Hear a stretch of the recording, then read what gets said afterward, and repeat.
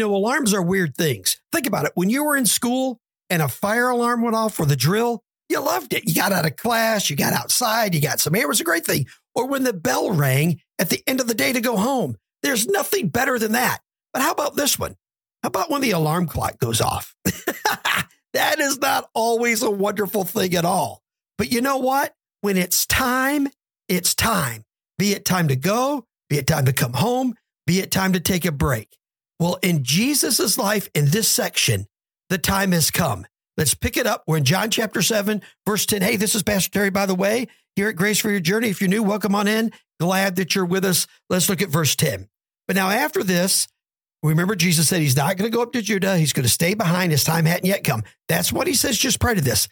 But the time changes. Look at this. Now after his brothers had gone up to the feast, then he also went up, but not publicly, in private. He did go up, but he wasn't going to reveal himself publicly. So the time wasn't yet, but it was coming. The Jews were looking for him at the feast, saying, now where is he? And there was so much muttering about him. While some people were saying he's a really good man, and others were saying, no, he's leading the people astray. Yet for fear of the Jews, no one spoke openly of him. So people had an opinion about Jesus. They were developing their understanding of who he was and coming to some conclusion, but fear gripped them. So they weren't really talking openly about Jesus. Well, look what happens next. Now, about the middle of the feast, Jesus went up into the temple and began teaching. The Jews therefore marveled, saying, how is it that this man has learning when he has never studied?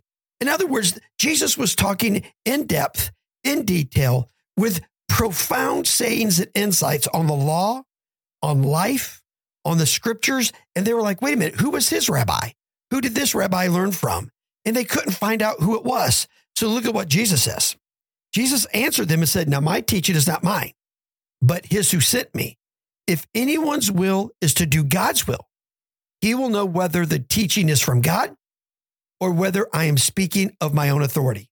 Jesus basically says, look, guys, I don't have an earthly teacher. God, my Father, has told me everything I need to know. Of course, he's equal with the Father. And he said, you will be able to discern if you're really after God, not after tradition. If you're really after God, not justifying your own beliefs. If you're really after God, not trying to keep up with your denomination. If you're really after God, then the Spirit is going to reveal to you if what I say is true. Then he goes on and says, now the one who speaks of his own authority seeks his own glory. But the one who seeks the glory of him who sent me is true. And in him, there is no falsehood. Jesus said, look, there's a lot of people coming and they're going to teach and they're going to preach, but it's about them. Do they want to get all the credit? Do they want to get all the accolades, or do they want to point people to the Father, the source of all truth? He said, well, that's what I'm about. So the crowd answered him, you have a demon. Who is seeking to kill you? Jesus answered him, I did one. It's what it says. Now listen, he said, I did one work and you all marvel at it. Now he moves on. And what he did is he healed the guy. He healed the guy actually on the Sabbath. And so he goes on, he says this, now catch this. Moses gave you circumcision. Not that it was really from Moses, but it was from the fathers. It was from the Father's hand that circumcision was given. And you circumcise a man on the Sabbath. Look at this. Now, if on the Sabbath, a man receive circumcision, which is work, right? So that the law of Moses might not be broken. And now you're angry with me because on the Sabbath, rather than take it away from a man's body, I made a body whole. Do not judge by appearances, but judge with the right judgment. Man, Jesus he comes out and he comes out strong. And he says, you're hammering me on the Sabbath, but understand, you do work on the Sabbath. You do things on the Sabbath. And I'm telling you that it's not about that. You have to judge the works that are done. Healing a man, bringing a man wholeness, giving a man dignity and health. Isn't that a good work? Yes or no? So they have to answer that.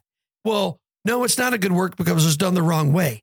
And so Jesus is saying, look, you've got to elevate above that and you have to look at what's being done, not what you want to believe. Do you really want to see the works of God, or do you want to continue to foster and advance the works of man? See, we face that very decision today.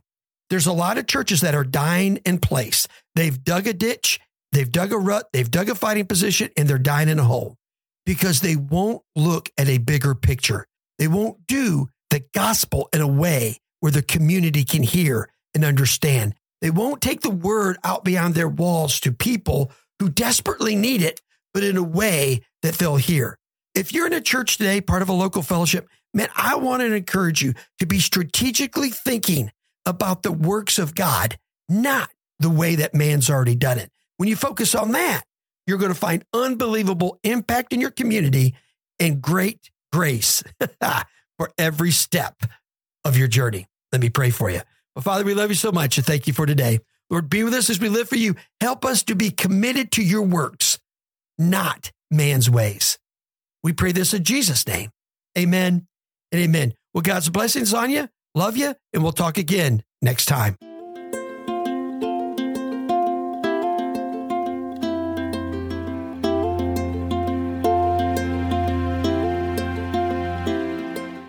Thank you so much for being with us for this episode of Grace for a Journey. We pray it's been a blessing to you. Connect with us at our website, www.graceforourjourney.org, or you can find us on Facebook and YouTube. We hope to connect with you there.